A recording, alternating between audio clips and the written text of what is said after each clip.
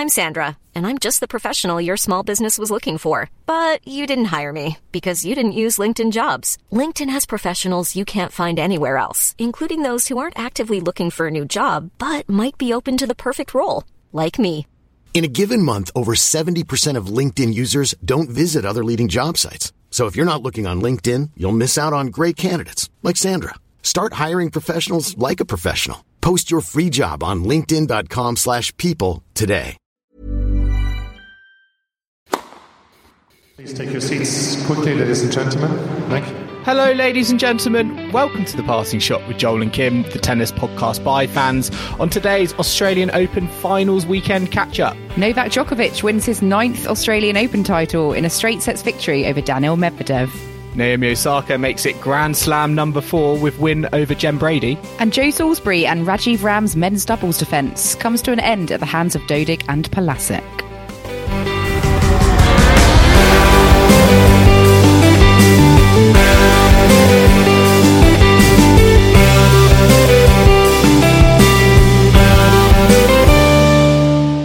Kim, there we have it, our 2 Australian Open singles champions, Novak Djokovic and Naomi Osaka. We're going to be dissecting each of the singles finals today on our final round-by-round catch-up, so we can all breathe a sigh of relief after this episode. And we're also going to be recapping all of the doubles action as well. I think, just generally speaking, about kind of looking at those 2 singles finals as fans over the weekend, I think we were going into it thinking that hopefully we were going to get a women's match that was going to go 3 sets. Maybe we were going to get a men's match that was going to go 5 sets. But when it came to it, it all felt a bit straightforward, didn't it? Very straightforward, Joel. Quite underwhelming, I have to say. I think they were both quite disappointing matches. Definitely not the best matches that we've seen this tournament. You know, all eyes on the finals, but they didn't really deliver in terms of the competitiveness and drama that we were, I guess, hoping for. So quite underwhelming from my perspective.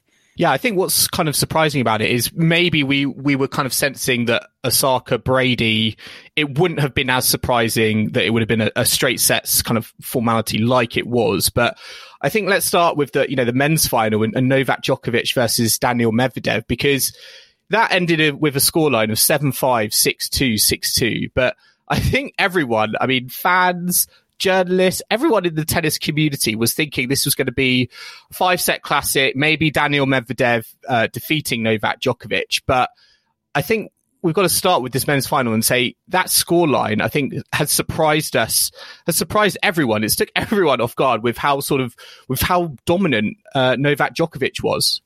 I think there's 2 things going into that really that made, I think, a lot of the media and ourselves included, think that it was going to be more competitive. And that was, Medvedev, the fact that he was on a 20-match winning streak, had beaten, many top 10 players over the course of that streak, and had, generally been in really good form this tournament, barring that 5-set match against Krajinovic. And Novak, having had all this injury drama, in his earlier rounds and dropping quite a lot of sets, actually. He dropped, a lot more sets coming into the final than he would normally do, and hasn't had the most straightforward run as he usually would. So I think those 2 factors combined made us think, actually, this is shaping up to potentially be, a classic. And I guess there was a real appetite for that as well from fans. I'm sure Novak fans wanted it to be straightforward, but I think Djokovic has just absolutely pulled a corker out the bag today. He upped his level. He didn't seem to be obviously impaired by any injury whatsoever. I think that must be completely fine now. And what we saw from Medvedev in previous rounds, he just did not deliver today. He was not the same player, especially mentally. It was a completely different kettle of fish today. You knew that the first set was going to be a big moment for Medvedev in terms of if he was going to be able to kind of win this match. He felt like he needed to take that first set, and really he only had that opportunity, I think, at like kind of 4-all, love 15, on Djokovic's serve. Maybe he felt like he had a chance there, but it didn't materialize. And I think generally through the match, whenever there was a sort of, ray of hope for Daniil Medvedev on the Djokovic serve, Djokovic just kind of slammed the door shut on it. And I think really that's a testament to how well I think Djokovic has served, not only in the final, but just generally throughout the 2 weeks. I can't recall a time where he has gone through through to a Grand Slam final, playing this well with his serve. We've talked about the number of aces that he's served this week has been way above average. And again, today, the fact that he was very, very good on his serve, it just got him out of trouble when you felt that there was any sort of, tension on his service games. I think particularly in that third set, with the crowd were kind of like, in that situation of, yes, I want this to go to a fourth. I'm always going to cheer for Medvedev when he's either love 15 or 15-30 or love 30 or whatever on Djokovic's serve. But Djokovic just showed mentally again and again and in the final that whenever he's in those sort of back to the wall situations, he can just bring it out the bag. And I think particularly his first serve was a real part of that. Yeah, really fast courts, big serving. I mean, Djokovic served so well today, right from the get-go. He was right up there. And also, I mean, and Medvedev, usually would be able to win a lot more free points with his serve. But obviously, Djokovic is the best returner in the game. And he was returning with such depth today. It really, didn't give Medvedev as much of a opportunity to kind of just hold easily. And we saw that, Djokovic broke him so many times. And it was just... yeah, really able to neutralize, I guess, the game plan that Medvedev would have had against him. And, Medvedev, I think, really needs to work on certain aspects of his game, especially up at the net. And I think Djokovic really, knew that and capitalized on it, bringing Medvedev into the net where possible. And, that just, I think, also led to rattling Medvedev and causing him to just go completely mentally off the boil. Because from the word go, I think, Novak's game plan was a lot more aggressive and I think just got under Medvedev's skin, right from the start. Just very quickly, talking about serve, I mean, points won on first serve, Djokovic 72%, Medvedev 68%, sort of level pegging. But if you look at second serve, Djokovic was still winning 55% on his second serve, but Medvedev only 25%. So we all know Djokovic is such a great returner in the game, one of the greatest all time, and that really came to the fore in this final. As you said, with the kind of, I think it was interesting in terms of the fact that he was incorporating the drop shot. I know we've seen that before and it's not really, for example, at the French Open, I think he, went to that tactic quite a bit and he had sort of mixed success in it, particularly obviously in that final against Nadal. But here you felt like it was a definite tactic and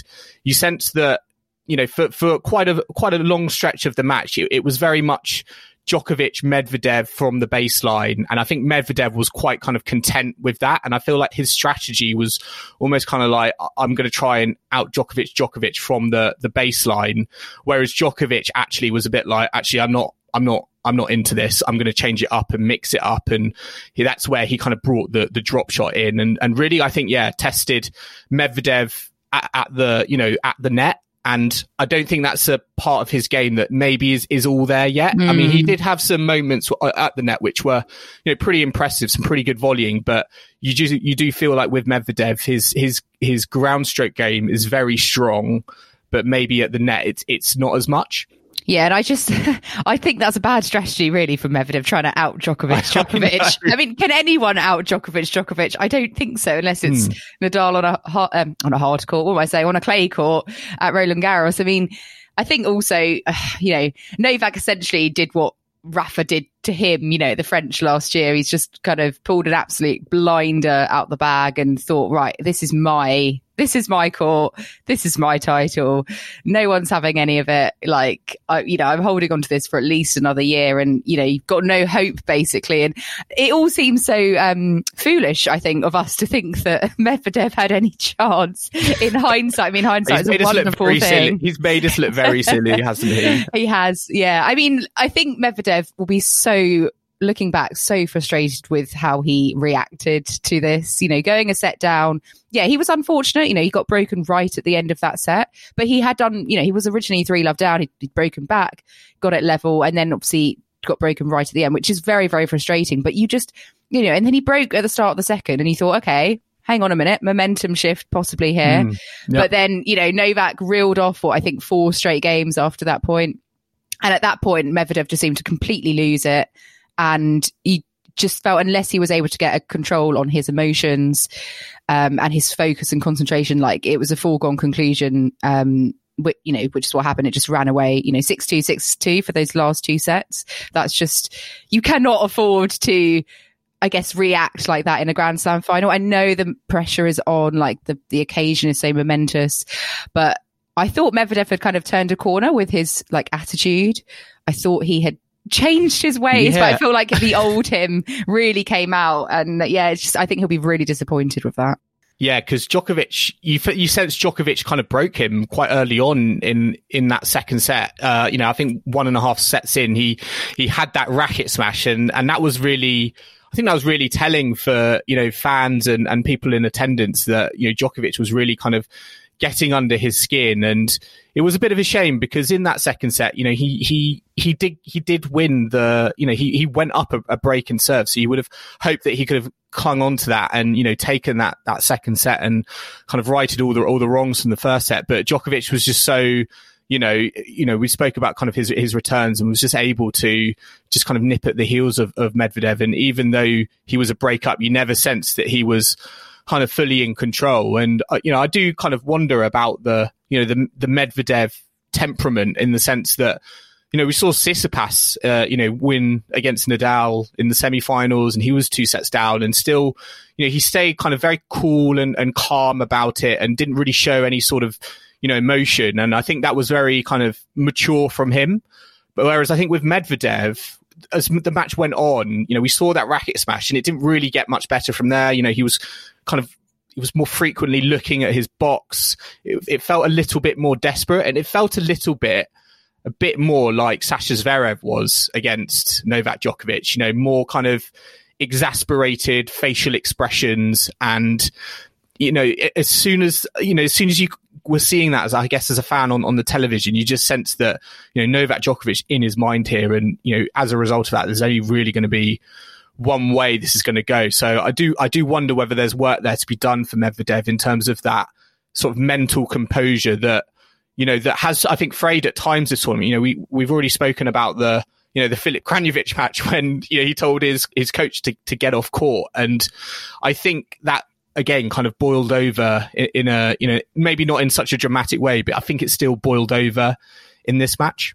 He's got a right issue against Serbian players, hasn't he? They've really got under his skin. Yeah. I think it's difficult, isn't it? Because I feel, he's actually almost regressed if you compare to his first Grand Slam final against Rafa at the US Open, where he was 2 sets down, but obviously pegged it back to 5 sets. And I guess because of that, we were expecting that, okay, even if Novak was to take, the first set, like Medvedev wouldn't let that get to him. We're on for like at least a 4-setter perhaps. So yeah, very frustrating. Shades of Andy Murray as well. I hate to say it, Joel, but getting right down on himself in the early days. Yeah. I do wonder about kind of what Medvedev kind of needs to do in the future. And I do wonder whether he does need to bring like a Grand Slam champion like an Ivan Lendl, or, the fact that Djokovic has a Goran Ivanisevic in his corner, whether he needs that sort of caliber player in his team now, who's able to be there in his player box, because you do feel like he is a player who could win at some point a Grand Slam, but maybe in order to make that breakthrough, he's going to need something that his current setup maybe doesn't give him. And we've seen that, Murray went on a similar path. I think, Dominic Thiem obviously went on a similar path in terms of, losing a fair few kind of Grand Slam finals. And I think Medvedev might be looking at how do I kind of rectify that, and whether he needs to bring a Grand Slam champion on board. I'm already kind of thinking maybe he brings someone like I don't know if this is even possible, but keeping it Russian themed, but maybe he could bring like a Marat Safin on board to kind of, understand, particularly I think in terms of that like temperament and, hot-headedness. I think there's obviously kind of parallels and similarities there, but I wonder whether there's, he will need to kind of look at that as a next step in terms of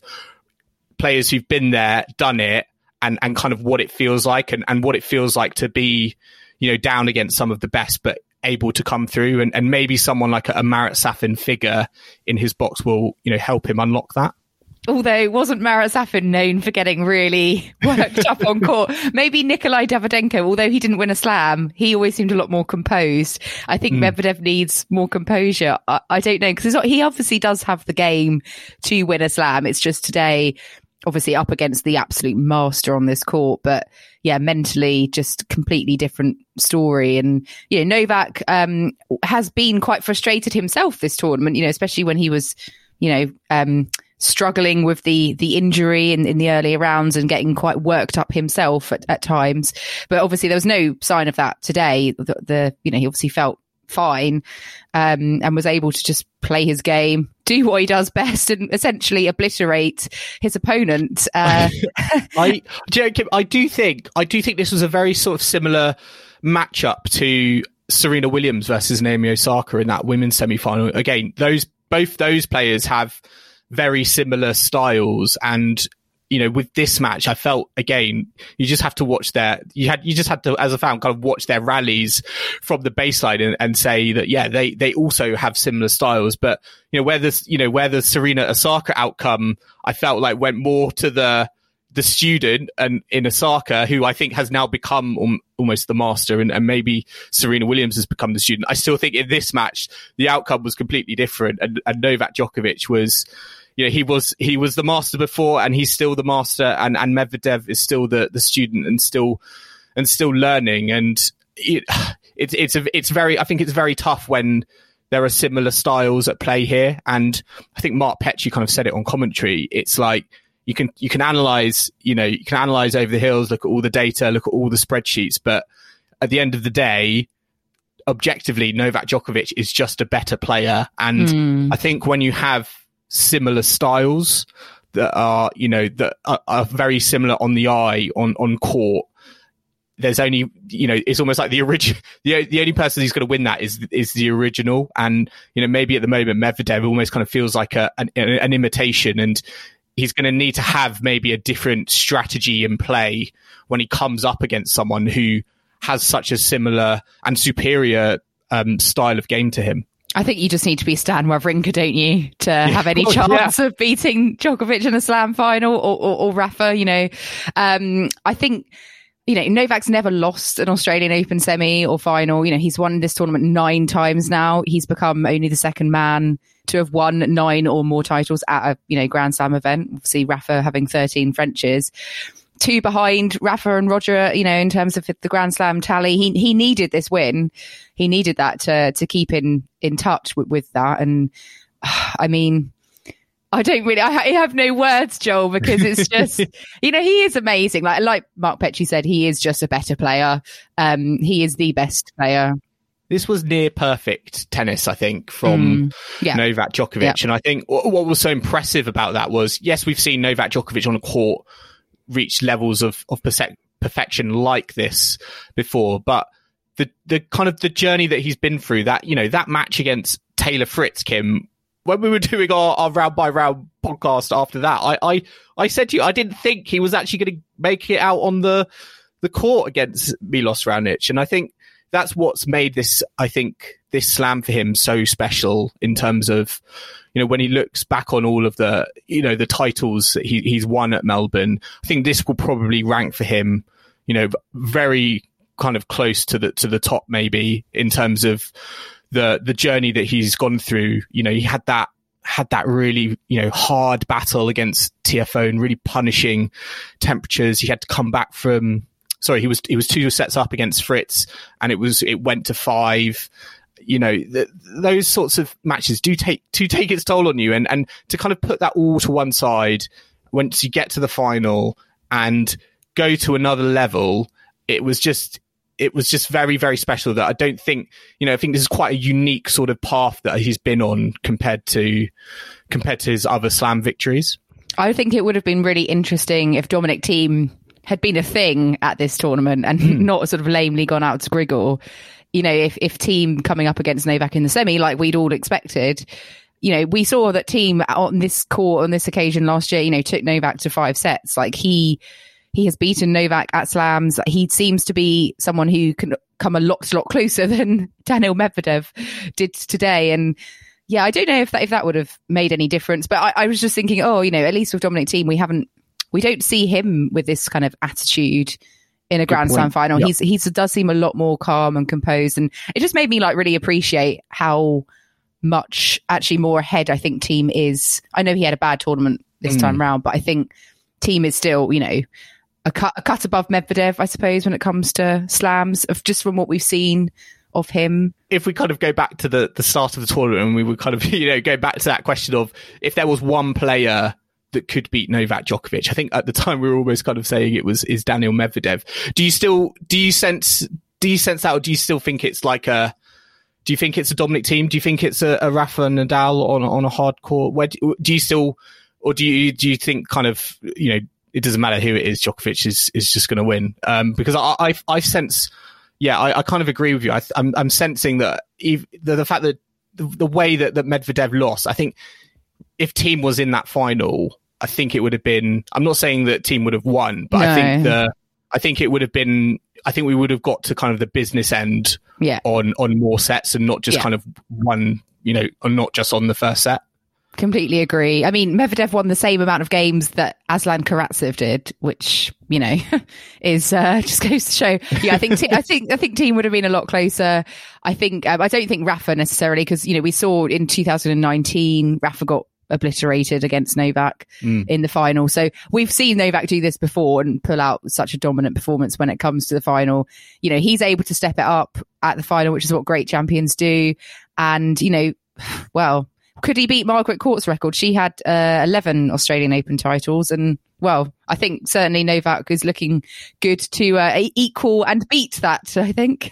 Yes, I think, is this going to be the new Serena 24 question? I feel like Serena Williams would welcome this in open arms, almost kind of like putting that in can we just put that away now at the side and focus on, whether Novak Djokovic is going to break Margaret Court's record of 11 Australian Open titles. I mean, Kim, he's on 9 at the moment. What do you think? I mean, 11 sounds is quite ridiculous. Let's be realistic. But I mean, that will take 10, 11, 3 more titles. That's 3 more years at least of dominance. I mean, that still feels kind of pushing it. But where do you think Novak Djokovic might end up in terms of Australian Open slam titles? Well, he's going to be 34 this year, I think. So I think if Rafa can get 13 French Opens, I see no reason why Novak could not, do the same at Roland Garros. What am I saying? At the Australian Open.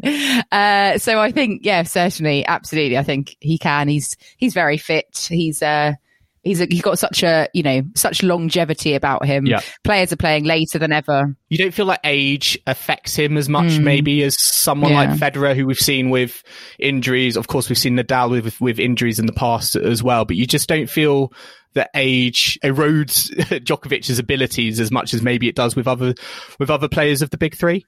I think Novak and injury is an interesting concept, Joel. Many fans would say that he should be given an Oscar along with his Australian Open title, because who really knows with him and injuries. But I thought also, what was your opinion about the crowd today? Because obviously there was 50% capacity. It was great to have, atmosphere and crowd noise. But I thought actually having less fans made it seem a bit more raucous in the crowd, because I think there were quite a number of Serbian fans. Obviously, there's quite a big Serbian community out in Melbourne.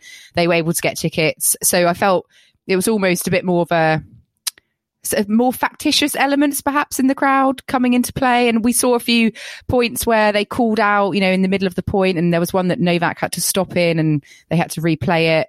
Umpire had to tell the crowd to essentially, shut up. So I thought that was, I don't know if that got under Medvedev's skin at all. I don't know. I think we all know with Djokovic and his fans, I feel like they're of the, if we kind of compare them to Federer fans and Nadal fans, I do think they are the most raucous in a crowd in terms of passion and shouting and, cheering on their, cheering on Novak Djokovic. And I agree in the sense that because there are less fans there, if that sort of Djokovic fan contingent is there, their voice almost feels a bit more amplified because there's not so much of a sellout crowd.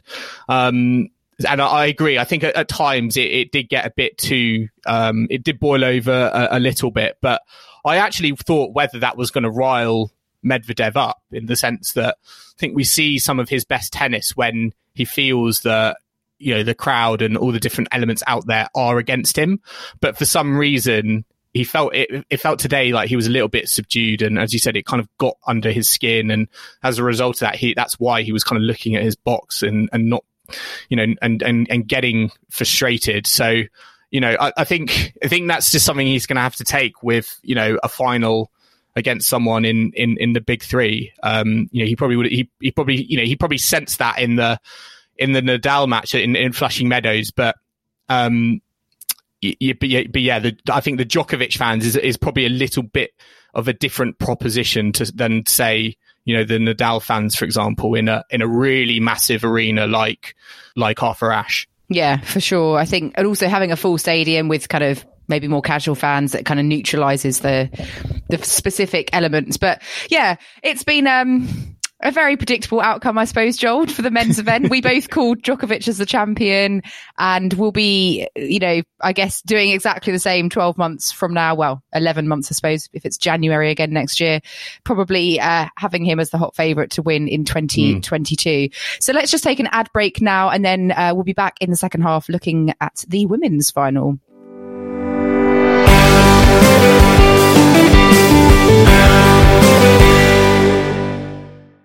This is The Passing Shot, and you are joined by Joel and Kim. And now we're going to move on to look back at yesterday's women's singles final, Naomi Osaka versus Jennifer Brady. That was a 6-4, 6-3 straight set victory for Osaka, Joel. She's won her second Australian Open, her fourth Grand Slam overall, and she's now 4-4 in Grand Slam finals. 100% record once she reaches the quarterfinals of a Slam and beyond. And to be honest with you, the way it went today, I thought was pretty par for the course. I can't see how Osaka's going to be beaten on a hard court anytime soon, to be quite honest with you. No, I think she's won 4 of the last 6 Grand Slams on a hard court. She's just really, there's just something about that, about her and that course surface that is a match made in heaven at the moment. And she really kind of proved that, you know, over the last 2 weeks. As you said, I think this final was a little bit anticlimactic, and you know, I think when we look back on this, you know, path that Osaka has been on, I think the journey to the final is actually arguably more interesting than the final itself, particularly those wins against Muguruza and Serena Williams in the semi-final. But obviously an incredible achievement. 4 Grand Slams at 23 years old. You know, that is really, really incredible. You just got to look at the active players who are in that category of 4 or more Slam singles titles. I mean, as we said, Serena Williams, Federer, Nadal, Djokovic, Venus Williams, Kim Clijsters is also in there. You know, those caliber of players Naomi Osaka is now mixing with at 23 years old. It really is something special. Yeah, she's certainly joining quite an elite and exclusive cohort of players, you know, with those 4 Slam wins, and 4 and counting, I'm sure, because, yeah, like you said, she is only 23 years of age, which just makes me feel very insignificant with what I've achieved with my life. But I mean, all you know, thoughts aside, she is a great role model, you know, as well with her activism off the court. You know, she's such a young and well-spoken individual, and you know, she has, you know, she stands up for what's right as well in a public platform, and she's a, you know, inspiration, not just to, you know, young women, but, you know, young sports stars, to everyone really. So, you couldn't really have asked for a better person, I suppose, to come along and take, you know, this mantle in the game as well. I mean, let's look at the match itself. I don't think Osaka was actually at her best today, but she didn't need to be, and it proved that even not at her best, she was still a cut above the opposition. And, you know, Jennifer Brady, I think she'll be very disappointed that she didn't make the most of that kind of nugget of opportunity that she got when she had a break point at 4-all in the first set, because after that, you know, after not being able to convert that, and then, you know, Osaka holding, I kind of felt that there was going to be an inevitable break of serve at the end of that set. And then I thought, you know, the second set would almost be a foregone conclusion. Yeah, it was. I mean, that really was the match. You know, in a moment at 4-all, I think love 30 on Osaka's serve. that was Jen Brady's moment. And you did feel that if Brady was going to do the unthinkable and win the match, she was probably going to have to win that first set. And there was a little bit of time when I think Osaka was a bit nervous, and Brady had a second serve, I think, that she put into the net. And I think she'll look back on particularly that point being the moment that she should have done a bit better on. And, you know, she could have been serving for the set, but alas, I think that showed how far Osaka has come on in the last 12 months. She's not let any of those sort of situations phase her. They may have phased her, you know, before. She may have handled it differently, you know, 12 months ago, you know, when she was going through that, I think, kind of mentally fragile state, particularly I think when she was, you know, world number one for the first time. But here, I think, you know, she was very composed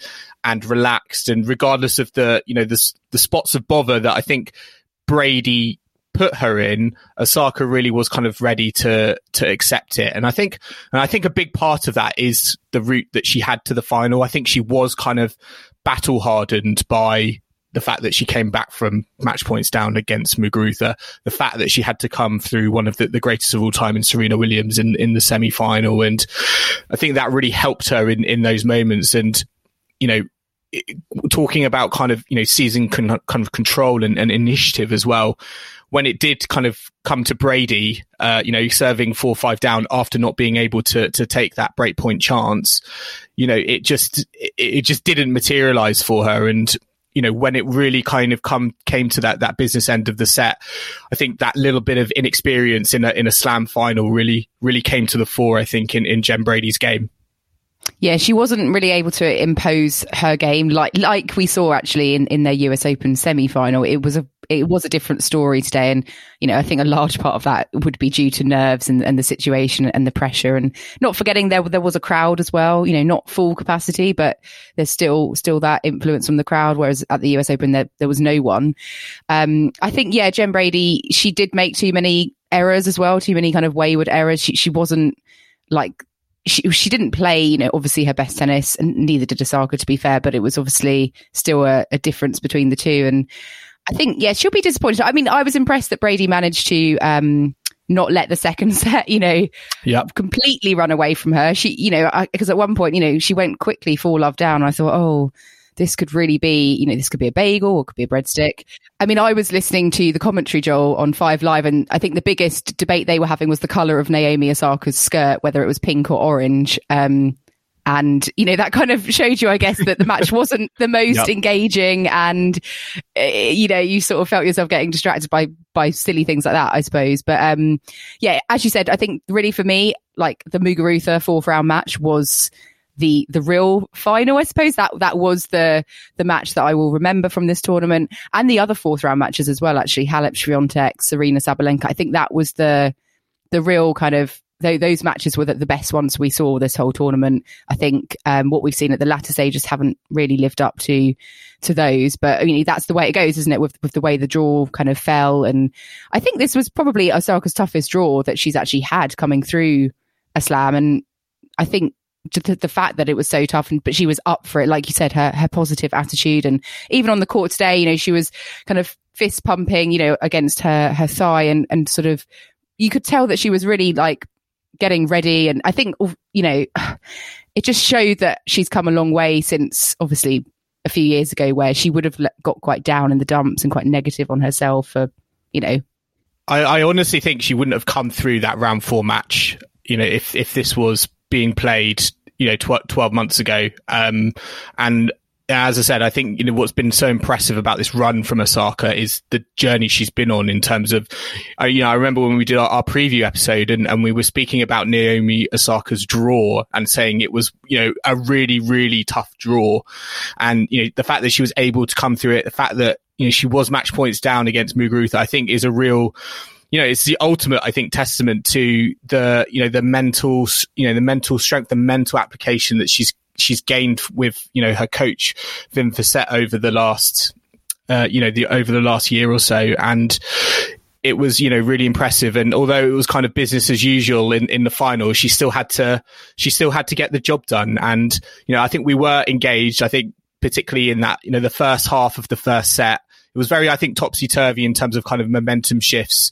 Osaka almost started like a house on fire, and I literally held her opening service game within 10 seconds. And then Brady, I think, was 40 love up, and then it got back to deuce. And, she kind of had a bit more of a struggle in terms of kind of serving out her game. And I think what's been so impressive is that sort of the fact that she's been able to get through her service game so quickly because she's got such a fantastic serve. Maybe not so much today, but the fact that she was able to kind of, I think, assert the pressure back onto her opponent and back onto her opponent's serve so quickly, I think that is a real kind of asset to Osaka's game, in that she can get through her service games really quickly, put the pressure and ask the question on Jen Brady. And, she asked that question at the end of the first set, and Jen Brady didn't have an answer.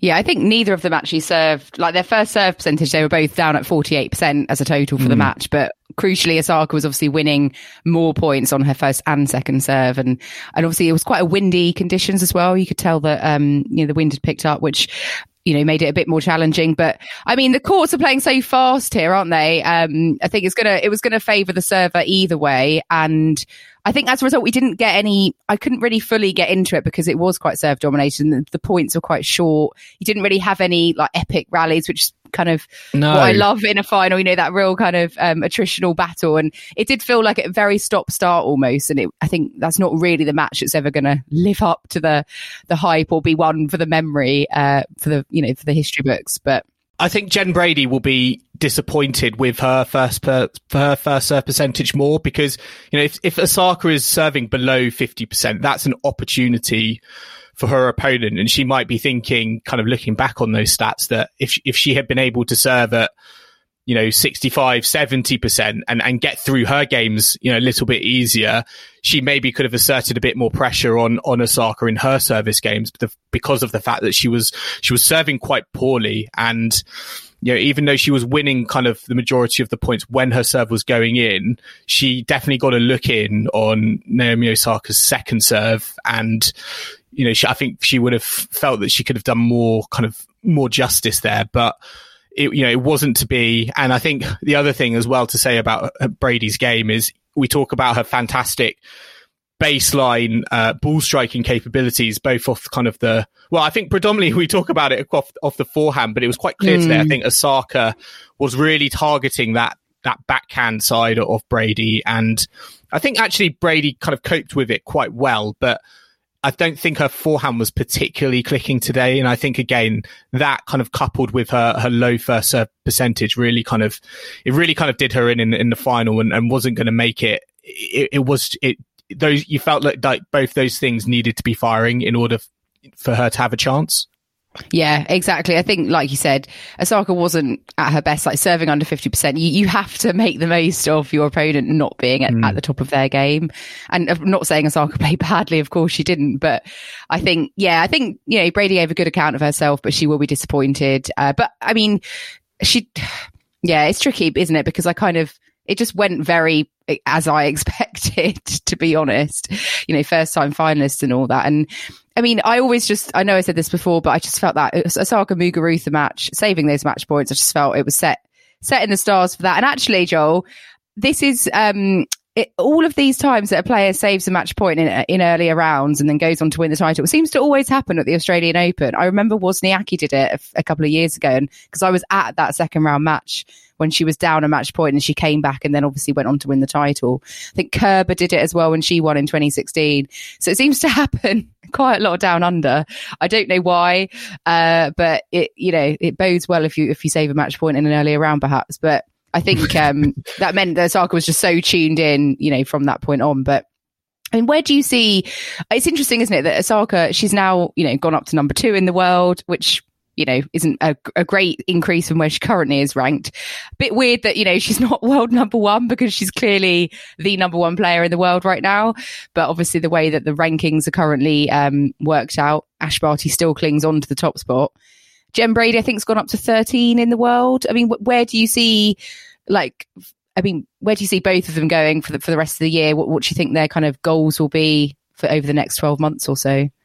Yeah, just a word on the ranking situation. I think now it's getting I feel get a bit silly now that we've got someone like Naomi Osaka, reigning US Open and Australian Open champion, not number one in the world, and Ash Barty being number one in the world. No kind of disrespect to Ash Barty, but you feel like now Osaka, I don't care really what the rankings say. Naomi Osaka is the number one player in the world at the moment, and the rankings should reflect that, and they don't. So I think there needs to be a question there to the kind of the WTA in terms of, I know, yes, we had that ranking freeze, but the fact that more tournaments are being played, I feel like there needs to be a change in tact in terms of the rankings, because they need to reflect current performances. And this result, I just don't think it is doing it. And I think there needs to be some sort of, change to the algorithm or the calculation, because Osaka is the world number one. And I think it's almost a formality, to be honest, that she will be world number one sooner rather than later this season. And I don't actually see that as like a challenge. She's already been there. I think the challenge actually with world number one is actually when she gets there, how does she handle it? Because the last time it happened, the first time it happened, I don't actually think she handled it that well. So I'm kind of curious to see again, it's going to be that kind of test of her sort of mental strength and application that she's built up over the last year or so. I think it's about kind of using that strength, but applying it to kind of world number one and how you handle that. I have no doubt that she's going to be able to handle it better, because, she's been in the limelight. She's been exposed, I think, to the media and all the fans around the world a lot longer now. I think she's used to it, and hopefully she kind of just sees world number one as just kind of another thing. But I kind of see that maybe as almost kind of the immediate sort of goal or next step. But certainly there is work to be done, I think, on the clay courts and grass courts. Yeah, because actually, interestingly, Osaka's never been beyond the third round at either the French Open or Wimbledon, which surprises me, because I know that hard court is obviously her best surface, but that she hasn't even got to the second week is quite surprising. I feel like that's inevitably got to change this year, and I'm sure it will. Whether she'll win, I don't know. I think that will also be her next goal, is becoming a multi-surface Grand Slam champion. And that will be the only question mark that remains, I suppose, for now, is can she do it on other surfaces? And as for Brady, I suppose, again, what can she do on a hard court? What can she do on a clay court? What can she do on a grass court? Will she? I think she'll be aiming, obviously, to crack the top 10 and just continuing and being consistent on tour, because obviously she's had some fantastic slam results over the last few months, and both her and Osaka have been, I guess, some of these standout players since the tour has resumed. I mean, Osaka hasn't lost a match since the tour resumed. So, that's got to happen at some point, I'm sure. But yeah, she hasn't actually lost a match since February last year. I do think with Jennifer Brady that in terms of her game, I don't think it's not obviously as complete as Naomi Osaka's. And I think one thing that she can work on is, I do sense that, particularly with her forehand, yes, it's such a potent weapon, but I know the kind of the commentators are talking about there's a big wind up there, and I wonder whether she needs to almost kind of be able to streamline her action when she comes up against players like Osaka, who aren't going to afford her that time on the ball, because I feel like that was almost kind of nullified because of the sort of the wind up that she has when she takes that forehand. So I do wonder if there's work there to be done in terms of her ground strokes and being able to adapt and sort of tinker it for different types of styles, and particularly coming up against someone like a Naomi Osaka with all that power behind her. Maybe she's going to need to be able to hit a really devastating forehand, but doing it maybe in a more kind of streamlined way. Yeah, more efficient perhaps, and not needing so much time in order to make it. Yeah, I think that's an interesting point, like technique wise. Obviously, both players were not going to sit on their laurels. They both, I think, are very committed to continual improvement. We saw that with Brady. She moved over to Germany to train with her German team, in the winter of 2019. And, going for an American player, I think, to leave America and go out over to Europe to train is quite a rarity. So obviously completely dedicated on her game, and that's obviously paid dividends. I mean, Kip, with Jen Brady, do you see this as a flash in the pan in terms of slam finals? Do you think in a kind of in the presentation afterwards, she says she hopes this will be, the first of many. Do you see her as a slam finalist? Do you see her as a slam champion? Where do you sit on that in terms of, because I think we've got to appreciate that, the draw that she got in that top half, it was not like that bottom half. And you wonder if she was in that bottom half, would she have still got to the final, for example? But I do think it's an interesting, because I think we know that we're going to see Naomi Osaka in Grand Slam finals in the future. Do you think that could be the case for Jen Brady? Yeah, I certainly do. If the draw pans out for her, yeah, I agree that if she'd been in that bottom half, she probably wouldn't have come through to the final, because Osaka would have stopped her before that, or Serena maybe.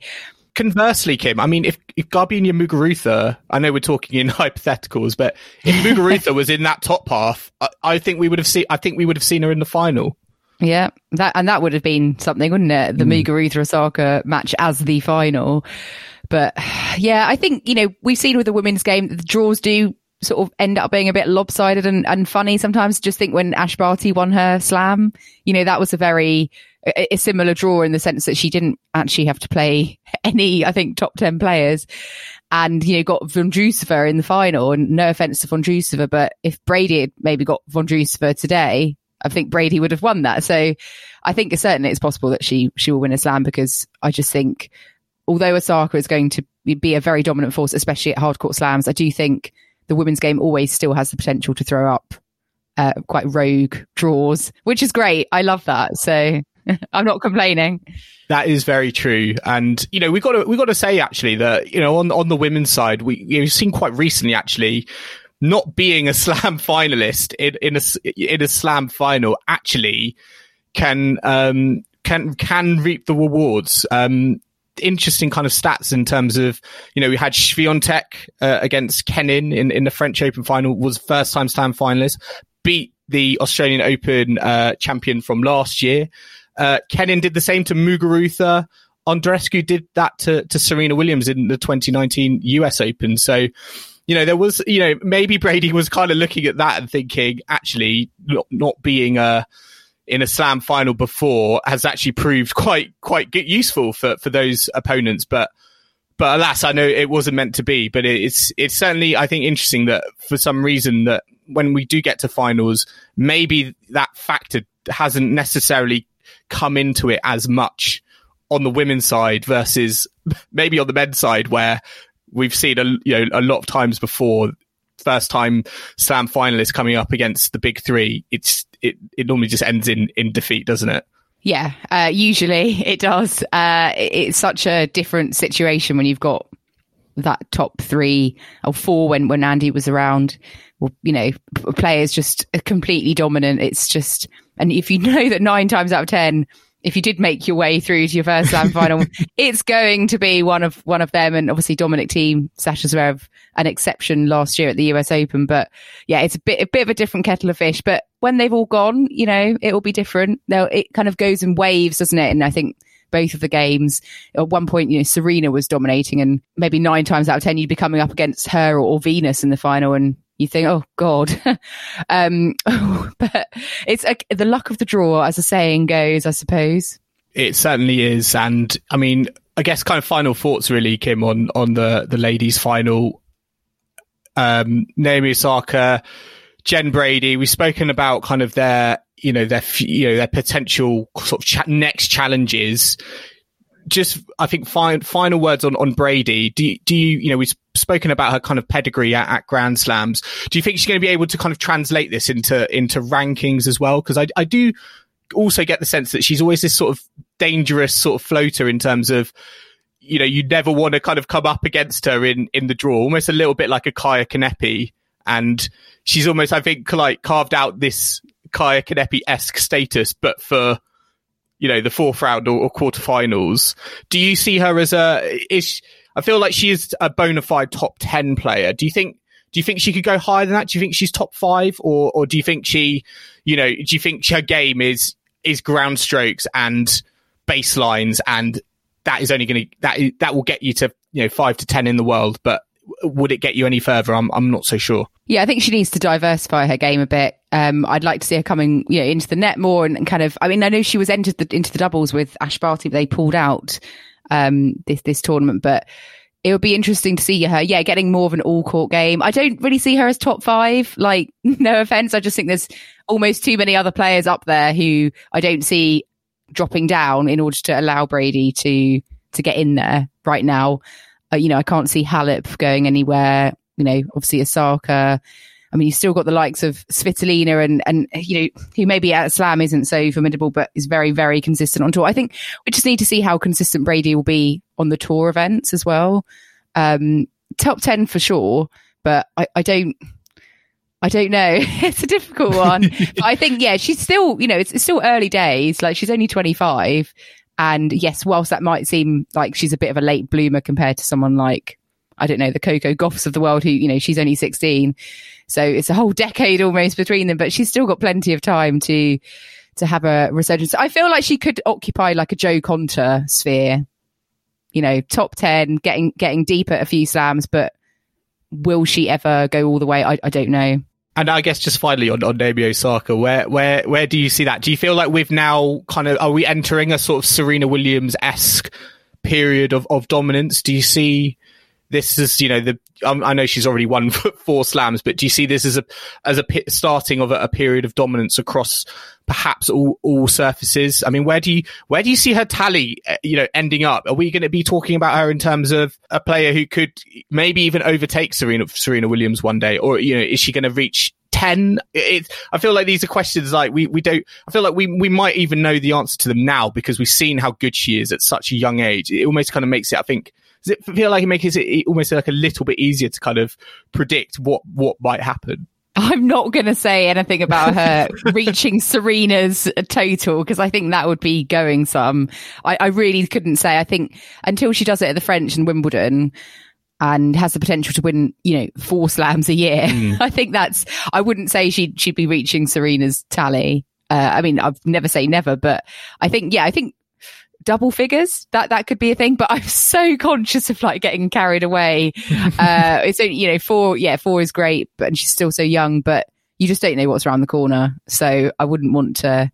I still like the idea of Serena being like the ultimate, and I still want Serena to beat the record. I really do, and I really hope she can do that, like at Wimbledon this year or something. I just think that would be the fairest way, and then Osaka can maybe catch up to her. I think if I was Serena Williams, I think I would want to be on the other side of the draw to Naomi Osaka at the moment. But I guess we shall see. As you said, I think for Osaka, in order to kind of enable that period of dominance, she's going to have to prove it on all the court surfaces, and we've seen it on a hard court. And I think it's almost kind of entering that sort of territory of Nadal on Chatrier and Djokovic on Rod Laver Arena at the Australian Open. I feel like with Naomi Osaka, we're almost just seeing that just generally on a hard court. I mean, 4 of the last 6 hard court slams have gone her way. So yeah, her period of dominance there is definitely up and running, but perhaps for the other court surfaces, maybe it's still just beginning. So we had the men's doubles final as well taking place this weekend, and obviously Britain's Joe Salisbury was in it, aiming to become the first men's double repeat winner with his partner Rajiv Ram since I think Bob and Mike Bryan did it back in 2009 to 2011, winning 3 in a row. So it's not a common thing for someone to defend an AO title, and unfortunately they didn't manage to do so. They lost in straight sets to Ivan Dodig and Filip Polasek 6-3, 6-4. And I think we were both going into that thinking, they're not playing Metic and Pavic. They've got a right chance I know. So it's such a shame. But yeah, they were very dominant in the end. They didn't even have a break point against Dodig and Polasek. So yeah, very one-sided, really. I mean, just looking at Bob and Mike Bryan winning 3 in a row, I mean, that is seriously impressive because, defending a title is hard enough, but to do 3 in a row in the doubles arena, given, it's still a very competitive field, is serious achievement. But yeah, I think it's unfortunate for Joe Salisbury because I felt like him and Ram were playing really, really good tennis all the way through the tournament. Beat obviously Jamie Murray in the semi-final with Bruno Suarez.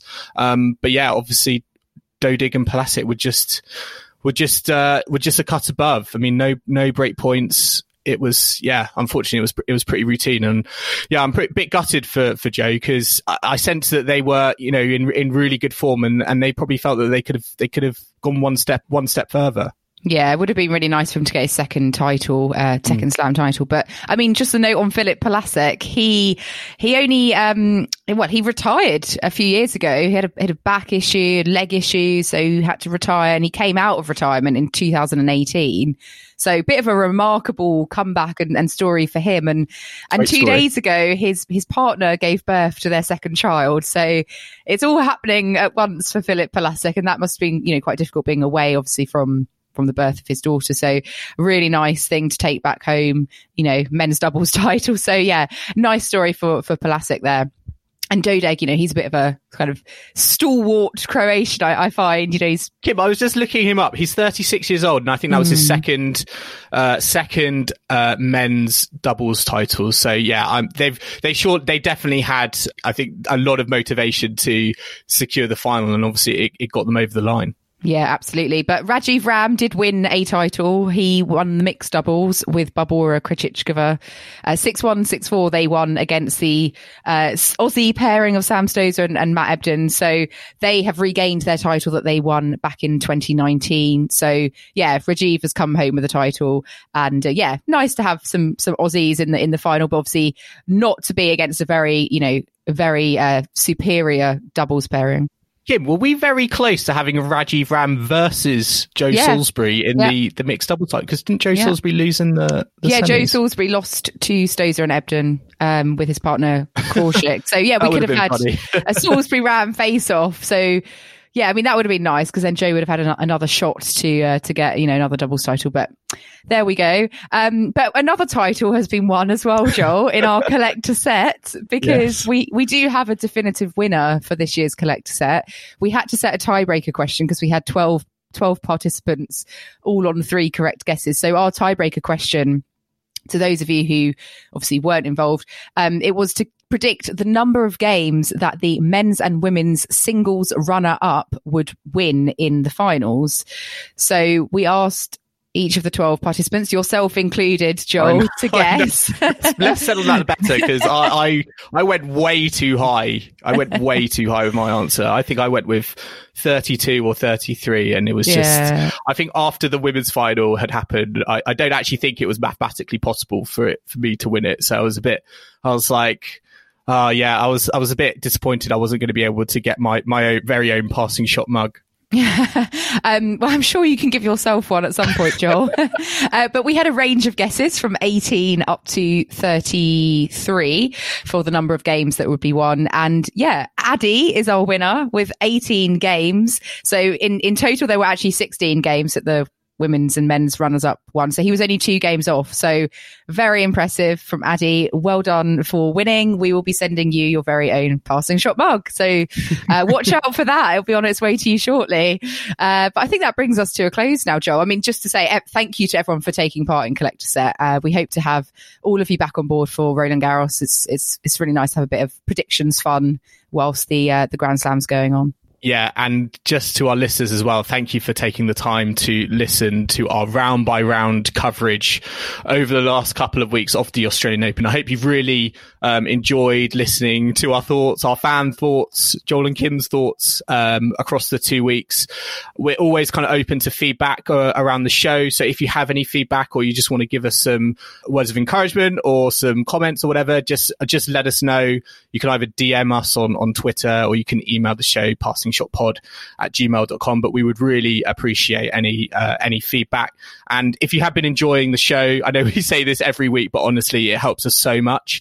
If there's one way you want to kind of show your support for the show, and you listen to us on Apple Podcasts, or even if you have an iPhone or an Apple device, is to leave us a rating and comment on the Apple Podcast app. Honestly, that would help us out so much. All you have to do is literally go on our page, scroll down to the bottom, and you can enter a star and submit a review. You don't have to sign up to anything. So again, yeah, that would really help us out. But yeah, we're going to be going back to our weekly format. So we're not going to be we don't have to go round by round anymore until the next Grand Slam. But we will be back next Sunday. There's a lot of tournaments in next week coming up. We've got Singapore, we've got Cordoba in Argentina, Montpellier and Adelaide. I mean, very quickly, Kim, we've got Andy Murray in Montpellier. I think he could face Yannick Sinner potentially in round 2. Any quick thoughts on that? Yes, please. I would love to see that. I really hope that happens. Are we always going to get a French winner? I feel like we always get a French winner in Montpellier. So yeah. I'm hoping that's not the case. I'm hoping that's not the case when we record next Sunday. But listeners, I hope you can join us for our next weekly catch up, which will be next Sunday, probably Sunday evening UK time. In the meantime, I hope you have enjoyed listening to our round by round coverage. Remember, if you want to stay up to date on all things tennis in the tennis world, make sure to subscribe to the podcast on Apple Podcasts, Spotify, Overcast, Castbox, Stitcher, or wherever you listen to your podcast. Make sure you hit that subscribe button for The Passing Shot. And once again, if you have enjoyed listening to us over the last couple of weeks and you want to show your sign of support, make sure to leave us a rating and comment on Apple Podcasts. And you can follow us on social media if you don't already. We are on Twitter, Instagram and Facebook at Passing Shot Pod. So do give us a like and a follow. Tell your friends as well if they're into tennis so they can give us a follow as well. And you can get in contact with us via email as well as social media. So our email is passingshotpod@gmail.com. And we will be back next Sunday for our weekly catch up on all of the ATP and WTA Tour events that will be going on next week. So I hope you can join us for that. Once again, thanks for taking the time to listen to us over the last 2 weeks, and we'll see you again soon.